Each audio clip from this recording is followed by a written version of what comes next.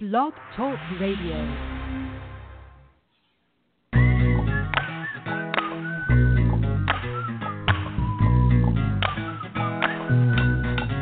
Good morning. Welcome to Morning Moments with Maya. Conversations of love and laughter. The show where each week your host, healthcare administrator and certified humor professional Maya Aziz invites someone who is out there pushing the positive to join her for a heartfelt and often hilarious coffee conversation about love, laughter, leadership, and, well, life.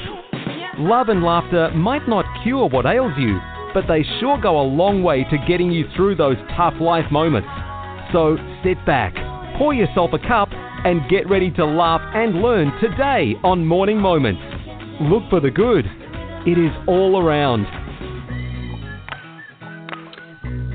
It sure is. And good morning. This is your host, Maya Aziz, coming to you live from Montreal this December 4th, 2016. December 4th, it is National Sock Day, not to be confused with May 8th, National No Sock Day, or May 9th, National Lost Sock Day. No, this is about those socks that stay together over time, which in my house is a miracle quite worthy of celebration indeed. It is also, believe it or not, National Cookie Day, and I'm just putting it out there. If I could get a pair of those, I would be a very happy camper. Over the last few weeks, we have spoken about a whole range of elements that impact workplace culture and our experience of work. Our motivation, our attitudes, work-life balance, how we find a personal sense of meaning. Today, we're going to be talking about an element that maybe trumps all of those: integrity. These days, no matter what field or industry you work in, we are increasingly finding ourselves in cultures where, as a result, I guess, of things like tighter budgets, increased competition, external restrictions, we spend a lot of our daytime hours talking about things like performance indicators and productivity and efficiency. We're doing lean processes, questioning, are we achieving the highest quality of practice or product with what we have? And these are all really essential topics in the work world. But isn't it interesting how we spend much less time talking about how we do this? What are our values? Do we conduct ourselves and our businesses in ethical and honest ways? Are we authentic in our interactions with each other? And yet when problems arise, if we look deeply enough, maybe it's these values that so influence the outcome. C.S. Lewis wrote, "Integrity is doing the right thing even when no one is watching." It's maybe less about what we do or what we achieve than who we are. And this morning, I am so pleased to be able to share a conversation with a guest who holds integrity as a core value, not only for herself, but for whole nations. Debra Norwood is an attorney, writer, public speaker, and World Laughter Tour certified laughter leader who has dedicated her life's work to advocacy for minority rights and against women's discrimination and child labor practices. She is a former international humanitarian law instructor for the Mid-South chapter of the American Red Cross and currently serves on the board of Human Friends International, a not-for-profit interfaith harmony and human rights organization for whom she chairs the section on gender and child labor law. Ms. Norwood is a member of the Tennessee Bar Association and chair for Women in the Law, a faith-based program for women attorneys, and she is the host of not one, but two internet radio shows, Look Good, Feel Good, which is a segment of Your True Colors Image Radio, and the bilingual Mi Vida. And with such commitment to advocating for all that is good and ethical in the world, I could not hope for a more perfect person to share this morning's conversation about integrity in the workplace. Debra, welcome to the show. Thank you, Maya. Thank you. I'm overwhelmed with your beautiful accolades, I may have to actually live up to all this, don't I? And I'm sure you will. I'm sure you will. I'm so glad you could join me this morning.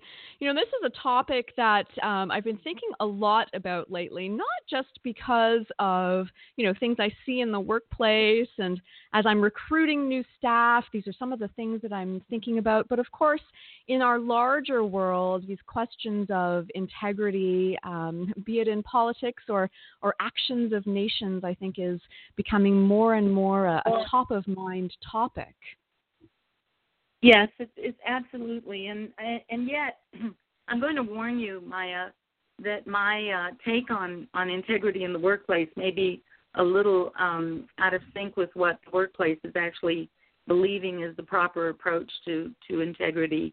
I think that I'm going to be a kind of a dissenting voice on some of the tactics that are used on testing for integrity, for one thing, and also on why it gets confusing when we tell people that all you have to do is be in touch with your core values before you can actually have integrity. I think I'm going to be a lone wolf howling at the wind a little bit, but at the same time, I think I've got enough empirical research and neuroscience behind some of the stuff that we'll be talking about, so that we can look into integrity with a little bit more of a, you know, less romantic eye than everybody's looking at it. You know, we as attorneys are suffering as a profession right now. We're the fourth profession leading in suicide. And, you know, attorneys are going through all kinds of introspection. All the American Bar Association, you know, large professional groups are looking into, well, why is this happening? Why are attorneys losing that resilience? Or why is there so much absenteeism and alcoholism and all these things in our profession? And it isn't just our profession, but I think using lawyers as an example of the angst that is out there in professional leadership might actually help us, you know, get down to the core of what does it mean to have integrity? What does it mean to be authentic? What does it mean to be aligning your core values with what you're trying to do? So I think it's going to be an interesting perspective coming from, you know, a brain health coach and an attorney, and also someone who's trying to work very hard at peace building. Because no matter what you want to call me, I call myself a peace builder. I love that. I love that, peace builder. And it's exactly because of your lone wolf insight that I am so excited to have you on, actually, Debra. And maybe we need to start for listeners to describe a little bit what we're even talking about. So what is this integrity that you're referring to? Well, I mean, a lot of people try to equate integrity with honesty. And that may be a factor. What's happening out there in the world right now is that there's a lot of workplace theft going on. There's a lot of absenteeism. There's a lot of all kinds of problems that are not allowing people to be effective when they're at work. And so now, for the first time in a kind of corporate setting, they're starting to look into, you know, what does this mean? Why are people losing the ability to do what they have to do in their jobs correctly? Why isn't there, you know, a 30-year dedication to your work? And so they're looking at the word integrity as the reasons behind why people are having trouble. Integrity in general is how to become whole. It's, you know, it's based out of a Latin word that says, I'm going to be whole, and I'm going to be whole because I will be aligning my inner self with my outer self, so that I will operate with wholeness in everything that I do. And so that's kind of like the root of what integrity is. It's a combination. It encompasses honesty. It encompasses, you know, dedication. It encompasses perseverance, accountability. It encompasses all of that. So it's, you know, way beyond even just being honest. Definitely, and it's interesting the way you describe it. The honesty element of it is perhaps more about being honest with yourself in terms of who you are completely or wholly, as you say, and being that whole self in the workplace. That's right. And what's happening in the workplace, because, we're talking about HR, people hiring and firing practices, looking for people who are going to come and stay and work with you. You've got the millennial generation conflict. You've got all kinds of things going on in the workplace. And so they're trying to kind of narrow down the kind of people they want to hire and fire and keep. And actually, they're creating things like workplace productivity profiles. And they're testing people for integrity. They're actually saying, okay, if you want to work for us, let's find out what kind of a person you're going to be. Are you going to be the kind of person that we need in our company? And I've got a statistic for you, Maya. It's estimated that employee theft costs U.S. businesses between $15 to $25 billion a year. And Whoa. So as a result, as a result, about 40% of U.S. employers use integrity as part of their employee screening process.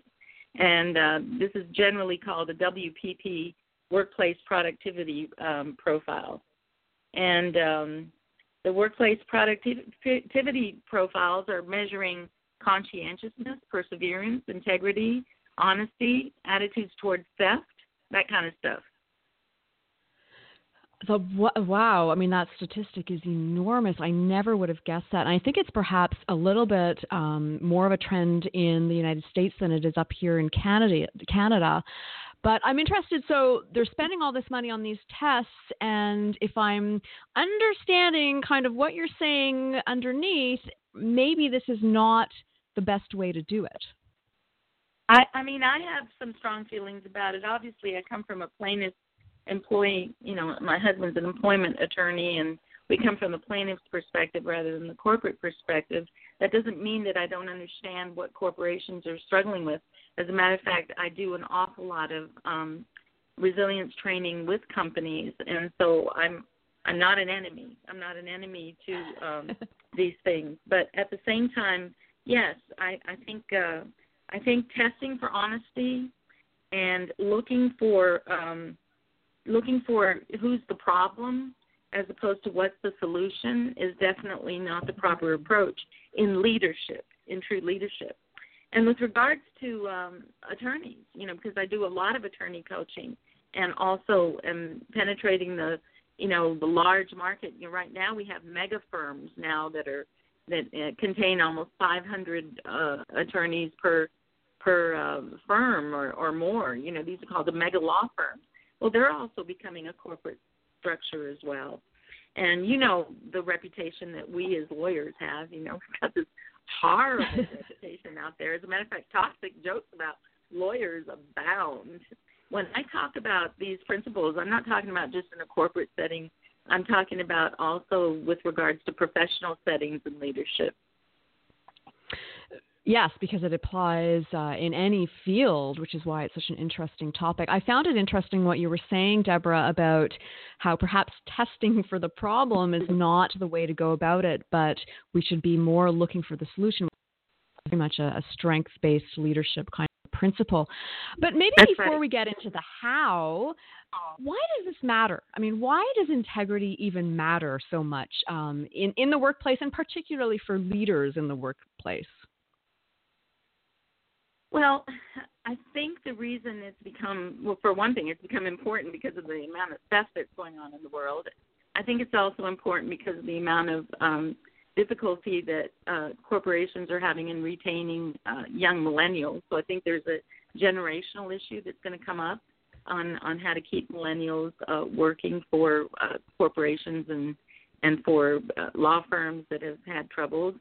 And then lastly, it's just as simply a question of, being able to get things accomplished in a collaborative or corporate setting. There's this understanding. For example, lawyers. A lot of this is perception, public perception.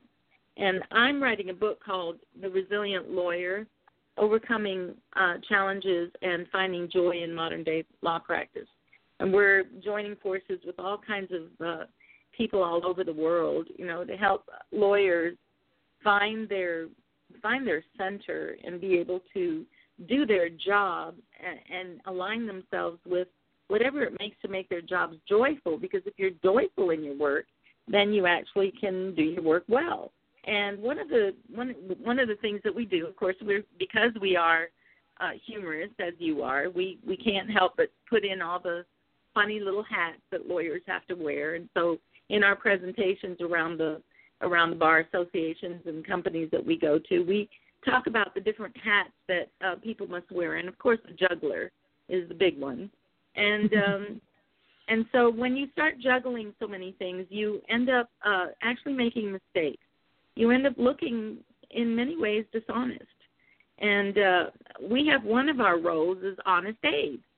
And we use him as a, tongue-in-cheek perfect model of what an attorney is supposed to be, or even just a person.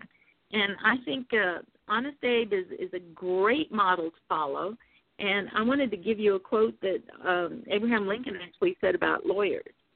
He said, "There's a vague popular belief that lawyers are necessarily dishonest. I say vague because when we consider to the extent confidence and honors are reposed in and conferred upon lawyers by people, it appears improbable that their impression of dishonesty is distinct and vivid." He's basically saying, oh, come on. You want everybody to try to say lawyers are dishonest, but at the same time you're spending all your time pretty much trusting lawyers, right? And then he goes on to say, "Yet the impression is common, almost universal. Let no man choosing the law for a calling for a moment yield to the popular belief. Resolve to be honest at all events. And if in your own judgment you cannot be an honest lawyer, resolve to be honest without being a lawyer. Choose some other occupation rather than the one in choosing which you do, which in advance you would consent to be a knave." So he's basically saying, okay, y'all think lawyers are dishonest, but you're putting a lot of trust in them.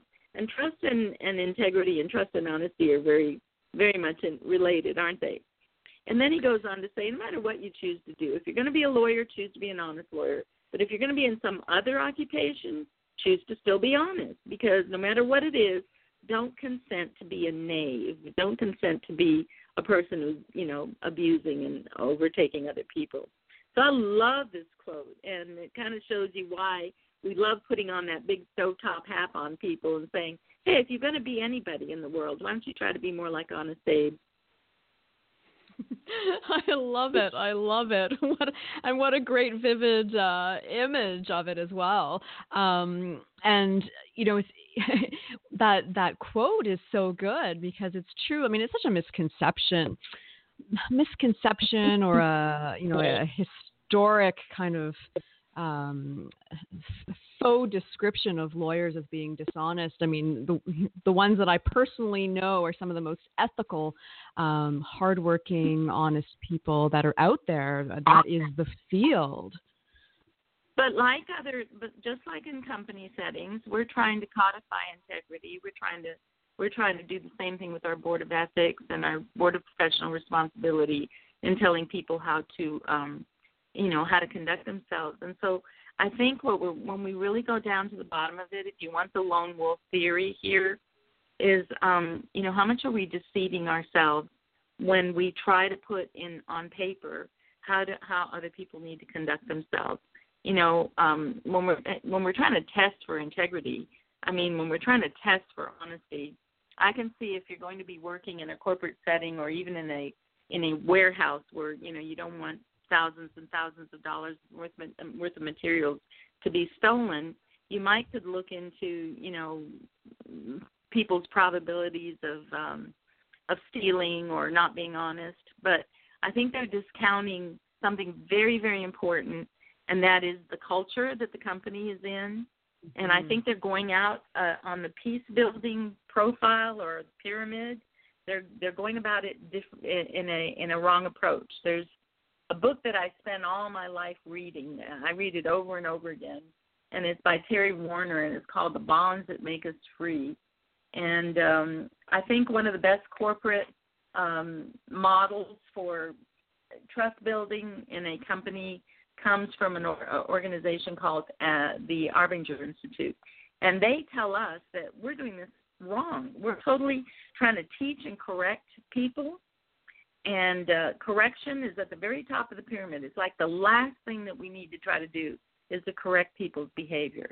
What we have to do is work really hard about listening and learning and establishing a relationship with people to see whether or not or why people are having difficulty doing what they have to do it in the workplace. So I think in our AATH group, we've got someone that says you don't want to be funny, you want to see funny. So I'm going to take that comment and I'm going to move it around, and it says we don't want to make people be truthful. We want to see the truth truthfully. Nice. And Debra, you're definitely speaking my language. You're convincing me that it's really about it's more about building a culture of integrity than testing for it individually or correcting it and trying to find a problem when it exists. So you've definitely convinced me that there's a different way of looking at it.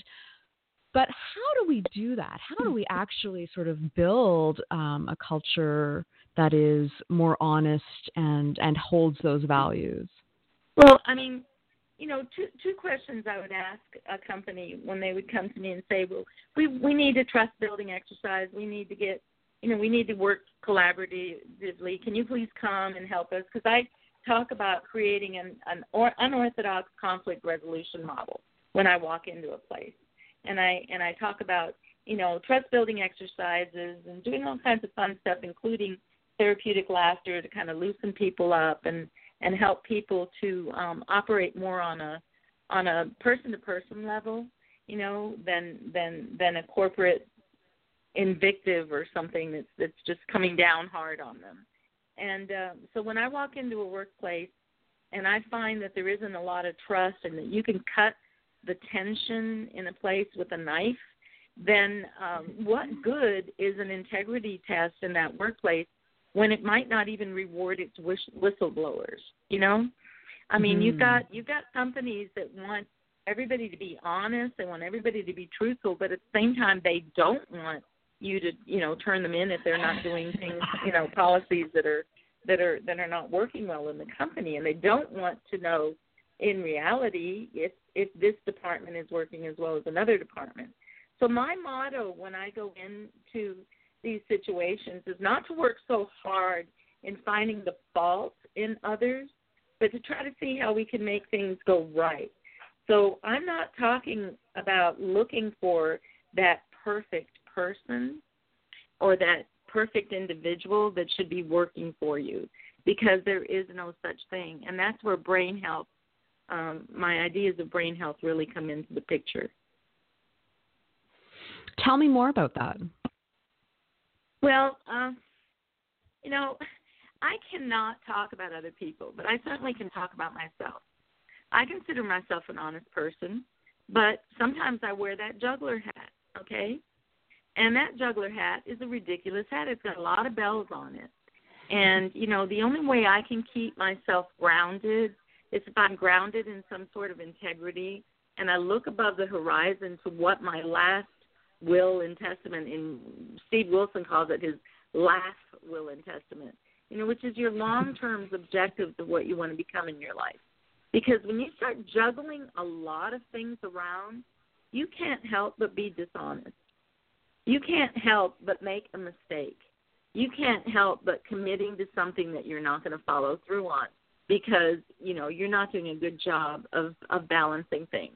Now, does that mean that you have no integrity?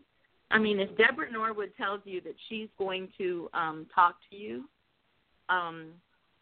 does that mean that she's going to talk to you at 10 o'clock in the morning and then one morning she wakes up and she didn't make that phone call? Does that mean she doesn't have integrity, or does that mean that maybe the day that she made that promise she was, over-focused, overworked, and overextended and maybe shouldn't have made the promise to begin with, Are we talking about core value here? Are you talking about a basically bad human being, or maybe just someone whose brain is so overtaxed that you can't quite accomplish everything that you want to accomplish.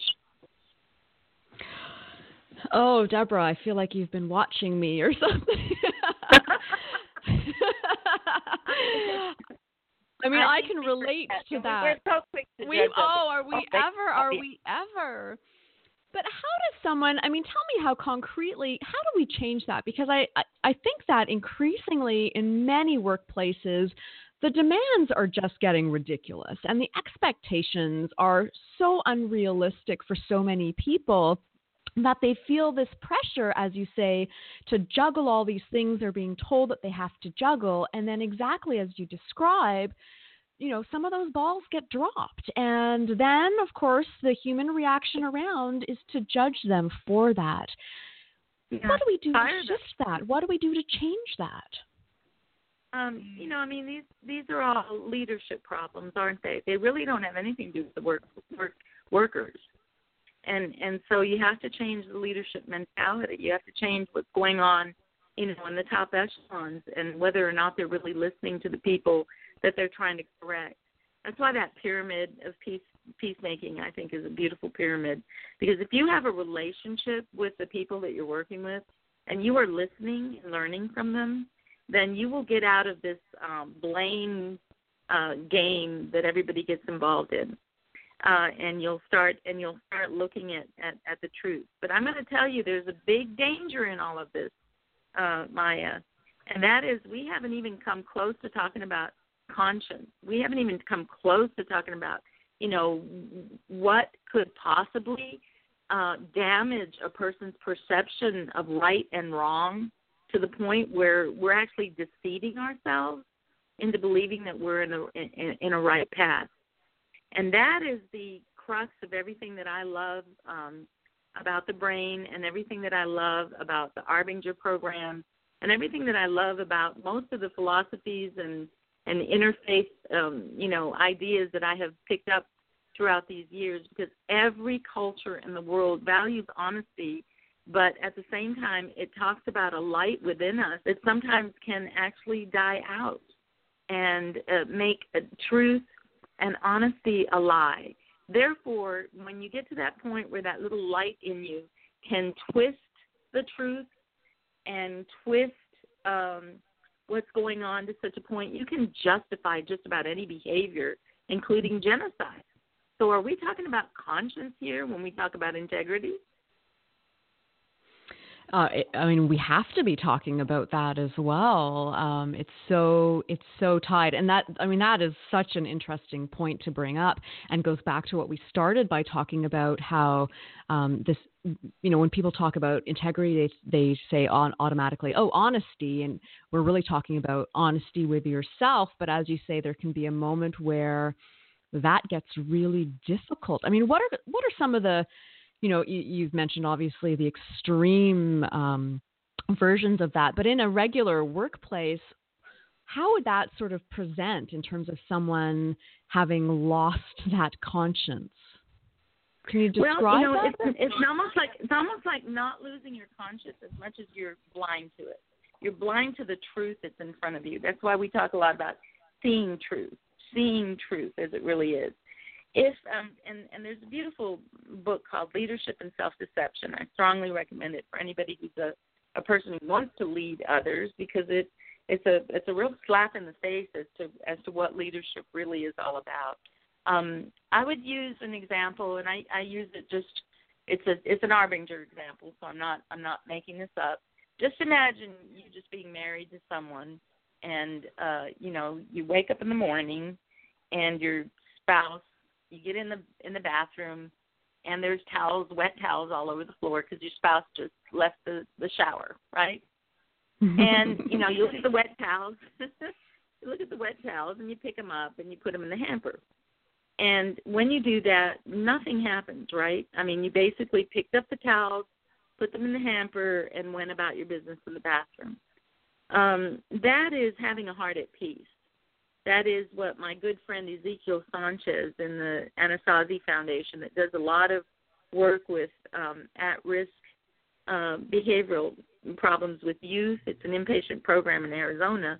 That's where they talk about being at heart at peace. You're not at war with anybody. So, you pick up the towels and put them in the hamper and you move on with your business. The day goes on.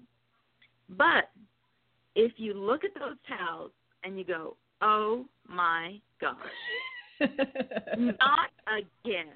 You have got to be kidding me. This is ridiculous.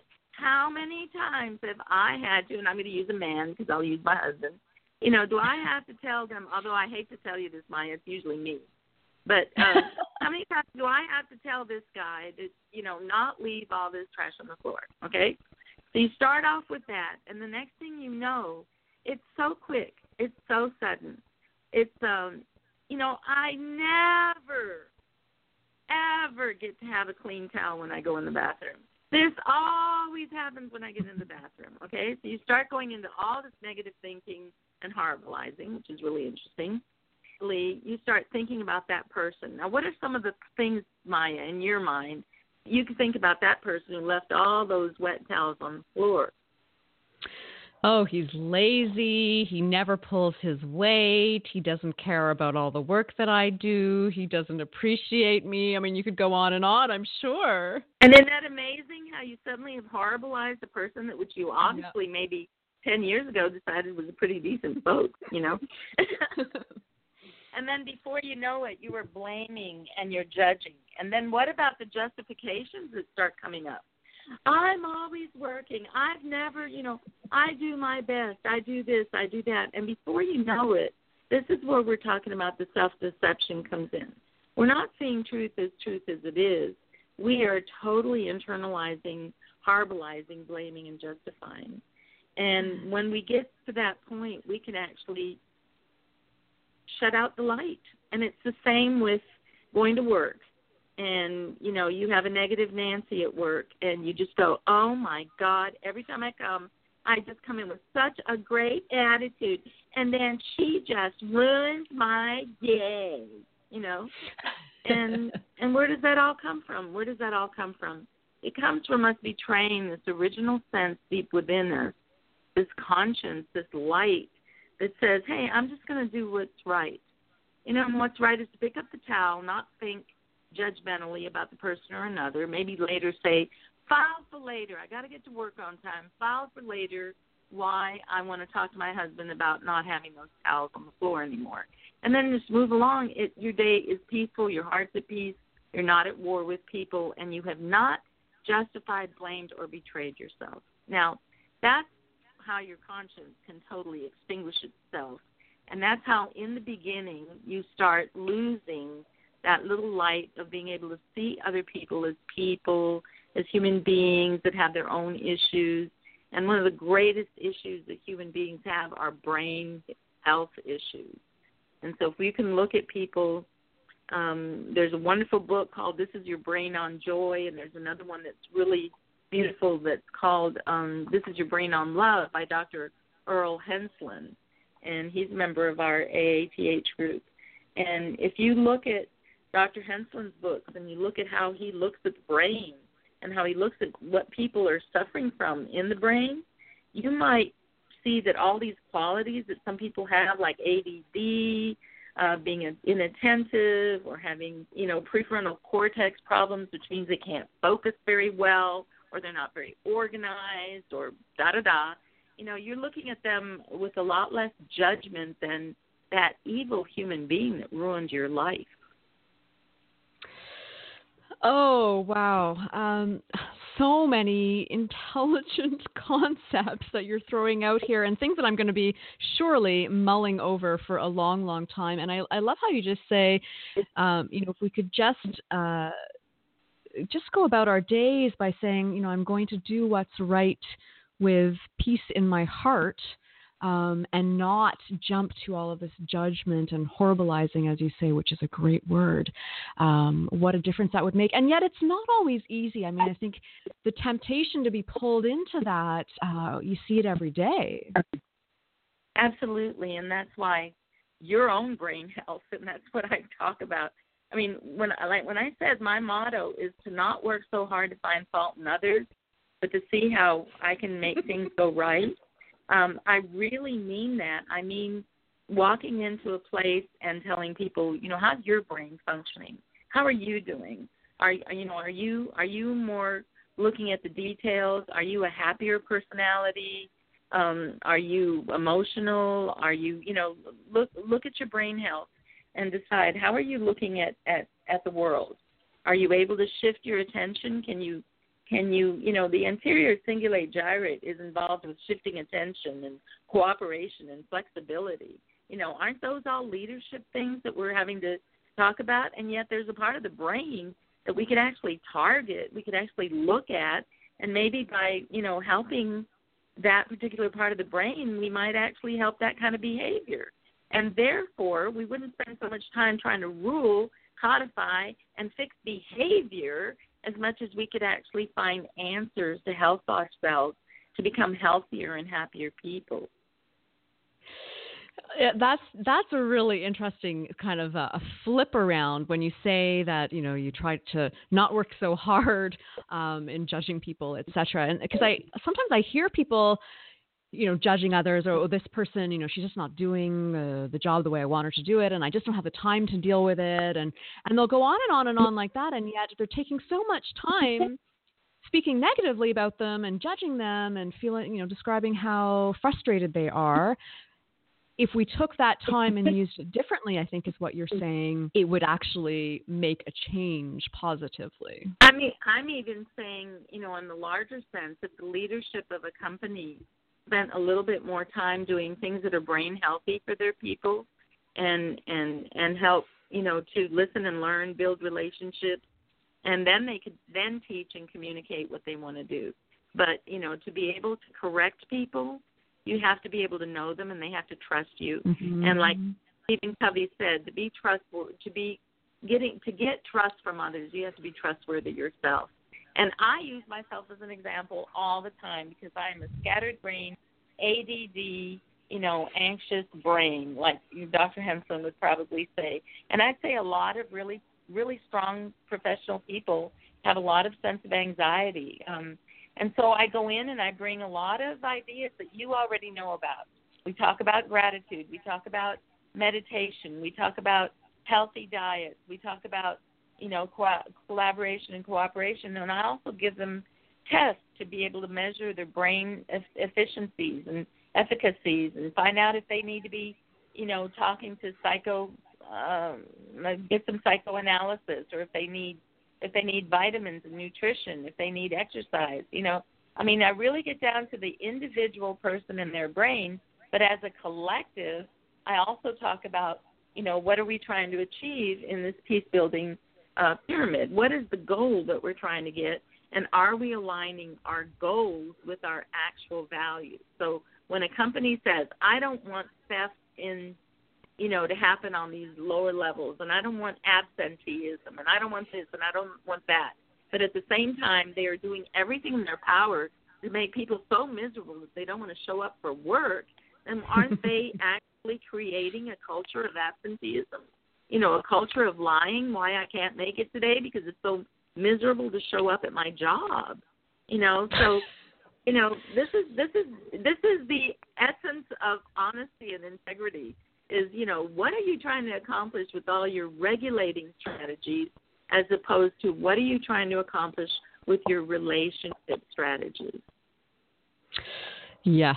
And it's so interesting that you talk about brain health because, there is certainly a trend, I think, in the corporate world now to talk a lot about physical health, right? Everyone's offering Pilates classes and boot camp at lunchtime and all of these opportunities, gyms, et cetera. But we don't talk so much about what we're going to offer in terms of promoting and supporting brain health. So I think that's a really interesting point.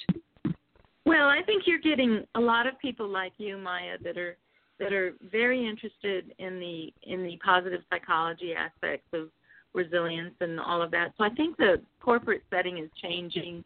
You've got, lots of pushes towards meditation, towards yoga, towards helping people de-stress. You've got Heidi Hanna working really hard to help people, learn about what stress levels are doing to the body.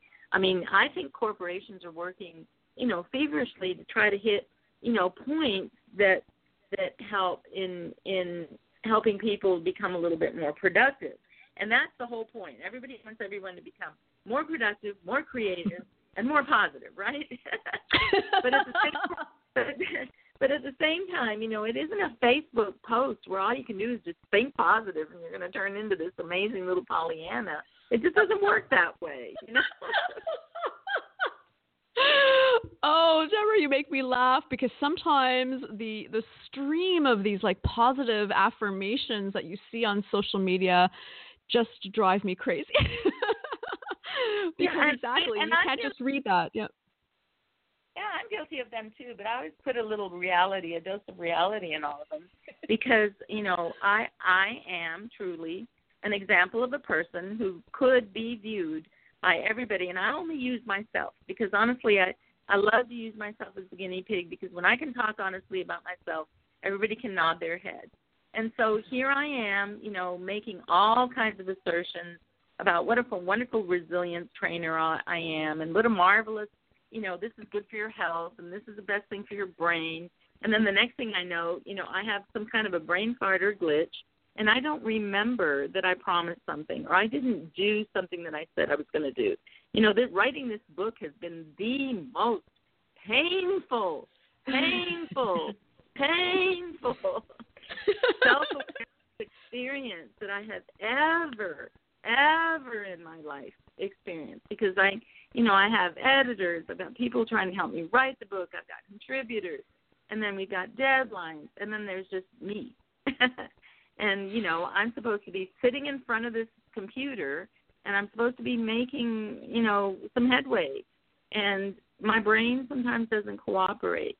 And then a whole pyramid of, not pyramid, but a house of cards starts tumbling down because a lot of people who were depending on me or people who trusted me find out that I am untrustworthy because I didn't get to where I wanted to go or I didn't finish what I was supposed to finish or I didn't do what I was going to do. And then comes the justifying and the blaming. Oh, well, I just have so many problems. I've raised 7 children, 4 of which are special needs, and I have my mother at home and she's got hospice at home and, and all of this is true. Everything about that is true about me. I use it when I want to get trust building. I tell people, tell me how much stress do you think this is? I'm a lawyer, married to a lawyer. I've got a mother living at home who's at hospice at home, who's been bedridden for 14 years. I've raised 7 children, 3 of which were special needs, and then now my daughter in her 20s has created a heart condition. How much stress do you think I know about? Do you think I can identify with you when it comes to stress? And everybody goes, yay, yes, you do. Oh, my God, you really know what stress is like, Debra. And I do. But then I have to turn around, right? And I've got to be the example of the person who knows how to overcome this stress and become really productive, right? I mean, I have to practice what I'm preaching, right? And I go out there and I make as many mistakes, if not more, than most people because at least I know better, and I'm still stumbling around, and I'm not being a good example of follow-through, which then follow-through gets to be related, and people identify follow-through and perseverance with honesty and integrity. Isn't that the truth? If you can't follow through with something, then they think you're being dishonest. Yeah, it's so true. And I am nodding my head up here in the north as you're talking. I have to share with you, yesterday evening, I was trying to do some work. I was trying to do some writing. And, of course, this is after the kids are in bed, et cetera. And my brain was just all over the place worrying about all the things that I was not getting done, of course. And instead of doing my work, do you know what I ended up doing? I'm sitting there at my computer doing one of these online tests to see how high my anxiety level is and whether it's actually considered a disorder. I love it. I mean, and it's a good thing to do. I mean, that's what we used to do. We used to use AuthenticHappiness.org is a really wonderful, you being, by the way, congratulations on being one of the speakers in the Positive Psychology Conference this year. But AuthenticHappiness.org by Martin Seligman is a great website for people to look into what their core values are and what their depression levels are, what their core strengths and weaknesses are. And so I recommend that website as a free website to test all these things. And I think you were subconsciously saying, what am I doing wrong? I need to find out. Am I like morbidly sad here because I can't get these things accomplished? And I think that's brilliant. I think that shows a lot of self-awareness, Maya. Of course, it's a major procrastination tool. but at the same time, I mean, at least you were procrastinating on something positive that you're going to add as a list of your many, many talents later on. Oh, that's funny. That's exactly what it was. Debra, I want to take a minute because you had mentioned something much earlier. You spoke a couple of times about millennials and generational differences, and I want to make sure that we have a minute because you sort of piqued my curiosity. Do you have a sense? Yeah, I'm that doing a lot of millennial studies. Yeah. So tell me, do you have a sense that there's a difference in terms of their perception or the way that they kind of live out these concepts of integrity and kind of self-awareness or self-honesty? Yeah, I think by now you've come to the conclusion that I don't believe there's such a thing as honesty and integrity. And I didn't mean it, in that way, but I do kind of mean it in that way. I'm trying to say that honesty, integrity, and self-awareness can all be very subjective, and so we have to be very careful when we judge other people with regards to integrity and honesty. And I think we need to be super careful when we start judging millennials with regards to integrity and honesty, because what's happening is there's a shift in values, and I've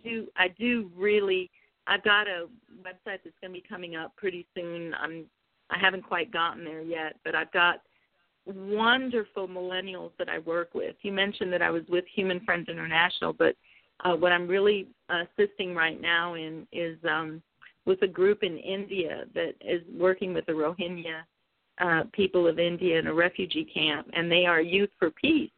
And I am seeing the best of millennials. I am seeing people that have been awarded, peace building awards and are part of the top 10 youth of the world who are trying to build peace in the world. And so I think I'm dealing with like the creme de la creme. But millennials don't feel the same way that a baby boomer generation would feel about work, about staying someplace for 30 years, dedicating your every day in and out, the drudgery of showing up every day, getting out at a certain time. Millennials want flexibility at work. Millennials want to be able to do to pursue some of their dreams. And so it all comes off as they're flaky. They don't want to dedicate themselves. They don't want to stay at a job long enough. And so you've got a lot of employers freaking out because they spend a lot of time, training people. And then all of a sudden, out of nowhere, these people just don't show up for work or don't want to work with them anymore, And so they find this is a big loss of investment. You especially see this in law firms where you see, younger lawyers coming out and a law firm investing a lot of money in training them in a certain, field and then finding that they just don't want to stick with it. Now the question becomes, are they acting out of dishonesty when they walk into a place, smell the whiff of how hard a job this is really going to be, and then just flake out and disappear immediately, Or are they really probably being a whole lot more honest about who they are as people than maybe we are, because we believe that hard work, and more hard work is going to get us ahead. And what these guys have found out is that their parents' hard work, made them extremely stressed out and maybe even unhappy individuals. I agree with you so much. I have a number of millennials as my own kids, and of course spend a lot of time with them and their friends. And I have to say that I myself have learned a lot from them in terms of how to live a life that makes sense. And so I definitely share your perspective that it's perhaps the rest of us that need to understand things a bit differently and not be so quick to judge what we perceive as happening, because that's perhaps perhaps not the case at all. And like you, I see them as wonderfully ethical people dedicated to helping communities and their fellow people. Yeah, millennials are one of the greatest giver generations ever. But their spirituality is a different kind of spirituality. They're not attending churches and going to meetings like, people would traditionally consider spirituality, but they are a spiritual group of people. And I don't know, we're kind of talking all over the place here with regards to integrity, but if they know that we as an adult culture have gotten ourselves in a hole, and as a lawyer, let's say, are going to commit suicide, chances of committing suicide or becoming an alcoholic are extremely high, they may not necessarily feel that that's the route they want to go. On the other hand, millennials are very subject to stress right now because they're not getting paid as much. They're being asked to work a lot harder, and they can't find, the full-time jobs that they want. And so what we're seeing now is a kind of a dip into the addiction side of the millennial, where millennials are trying to rev it up or dumb it down a little bit so that they can get to work. And so with regards to attorneys, we've got young law students actually becoming more alcoholic and drug addicted than ever in any other generation of the world. Because if that's the career that they want to be in, they want to be able to, stop the stress, be able to get themselves peaked so that they can perform the way people want them to perform. Oh, I feel like I'm going to have to invite you back one day. We're going to have a whole conversation about that. That's really, really interesting. Unfortunately, we're slowly running out of time, but I wanted to ask you, you mentioned this book that you're writing. Are there other projects coming up for you in the near future? Yes, my husband and I are pretty much working very hard with attorneys, and we're trying to create laughter clubs for attorneys to decrease stress. And so we've created some pilot projects that we're working on with the bar associations to help people find more natural ways to deal with stress rather than dealing with addiction. I am an addiction recovery facilitator. So one of my goals as a resilience trainer and a brain health coach is to give people non-alcohol and drug-related releases because that's the other thing that happens in these cultures. You've got everybody going to, especially during the holidays, and I'm glad you asked this question because one of my goals is to, invite people over the holidays to remember that, drinking and alcohol and office parties where everybody loses their inhibitions and, does everything to be able to have quote-unquote fun may really backfire on you over the holidays. So there are some natural, wonderful ways in which you can de-stress without having to do a lot of drinking and a lot of drug use. Thank you for reminding us of that.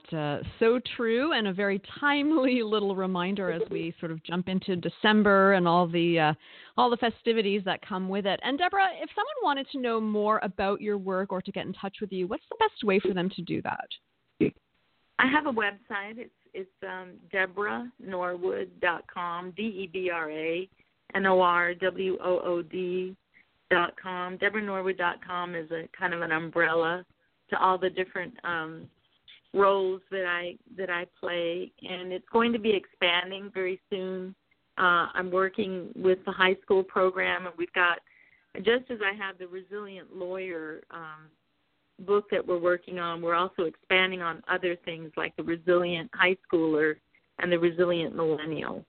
And these are target groups that we want to be able to reach so that the future looks a little brighter and happier in the workplace.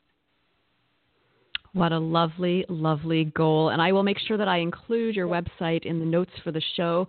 Debra, I genuinely had such a wonderful partly cerebral and partly celebratory time speaking with you this morning. I just want to thank you again for taking the time to join us. Oh, thank you, Maya, and thank you more than anything for helping us to remember that there is a culture of love and laughter and leadership. You know, I think the bottom line to all of this is that if leadership were to truly embrace life and the humanity of the people that are working for them, if they would show them, and this is really, really a big no-no in the corporate world, but if they would show each other a little bit more love, there would be more laughter in the workplace, and if there was more laughter in the workplace, there would be more creativity and less absenteeism. You know that you are preaching to the choir, but I'm glad to hear you say those words on the air because I could not agree with you more. Thank you so much, Debra, and I wish you a wonderful rest of the day. Thank you, Maya. Thank you so much for inviting me. Take care. That was Debra Norwood. Next week, we have Steve Lawton, author of Head First, A Course in Positivity, which is not just a catchy title, but the story of his life. After a devastating ski accident, doctors told Steve he wouldn't survive, but he proved them wrong thanks to, according to him, a positive attitude, his helmet, and a rubber chicken. This is a story that you and I are going to want to hear more about, so join us same time, same place next week. And don't forget, if ever you miss an episode, all episodes of Morning Moments are available on iTunes, Stitcher, CastBox, or your other favorite podcasting service.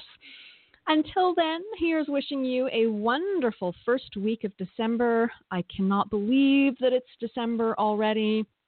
Or as Dr. Seuss would put it, how did it get so late so soon? It's night before it's afternoon. December is here before it's June. My goodness, how the time has flown. How did it get so late so soon? This is Maya, and I am out.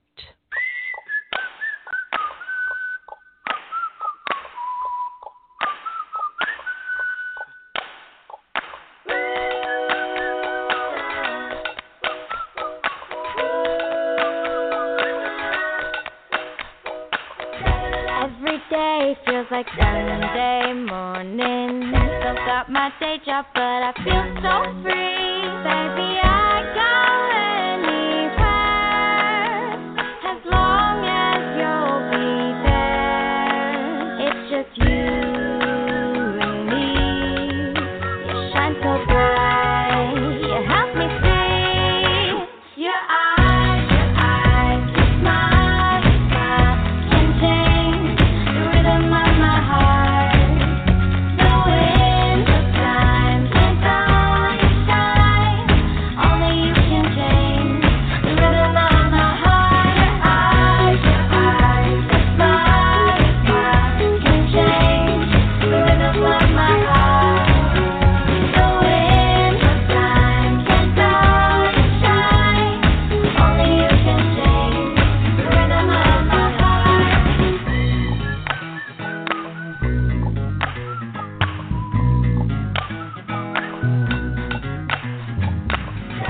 Every day feels like Sunday morning.